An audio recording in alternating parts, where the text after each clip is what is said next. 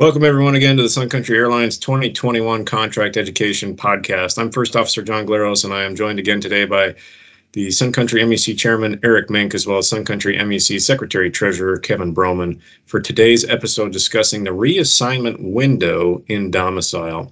For those of you following along, we're talking about Section 25K3 Alpha, and the discussion that we're having today is about what happens or what reassignments cruise scheduling can give to me if a trip cancels in advance or at any point while in domicile.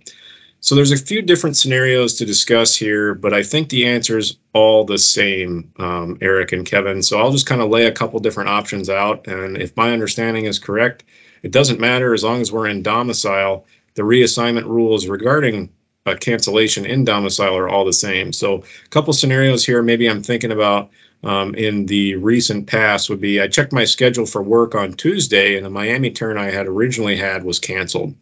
Or maybe 30 minutes prior to push, something broke on the airplane. It's a no-go item and there's no spares, and we have to cancel that leg.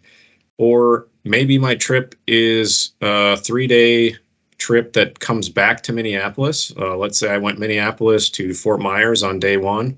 I was scheduled to do Fort Myers to Minneapolis and then Minneapolis back to Miami on day two. And for some reason on day two, that Miami turn cancels. Maybe my captain gets sick and there's nobody left.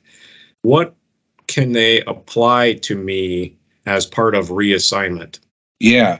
So what's important to note here is that when your trip cancels, and they're going to reassign you and you're in domicile, that there is no additional 3 hours beyond the originally scheduled release time of that trip. That 3 hours only comes into play when you're out of domicile, right? Because there's plenty of people in domicile that they can use to staff that flight. The 3 hours is when you're out and operating and you have an operational delay. If you're in the domicile, there is no additional 3 hours. You own your release time. That's what's important to note about reassignment in domicile, right? So anything that cancels, maybe you're going to get reassigned to something.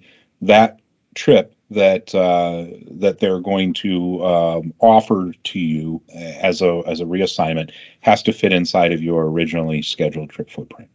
So if I'm scheduled for that Miami turn on Tuesday, crew scheduling calls and offers me up a Raleigh-Durham, that obviously Raleigh-Durham's a much shorter period than that Miami trip would have been. I'm legal to accept this. But if they call me and they say, hey, we've got an Anchorage for you, and it's a full-on Anchorage red-eye or something ridiculous where it's now a 12-hour trip, and it's going to be well beyond my original trip hour period, I cannot accept that reassignment. That's correct. They can't offer it to you as a reassignment in that scenario. Okay, sounds good to me. So for those of you following along, as always, if you have any questions, please reach out to a P2P volunteer with a red lanyard, a contract compliance committee volunteer, a member of your MEC, or don't forget, you can always file a DART. Thanks for listening.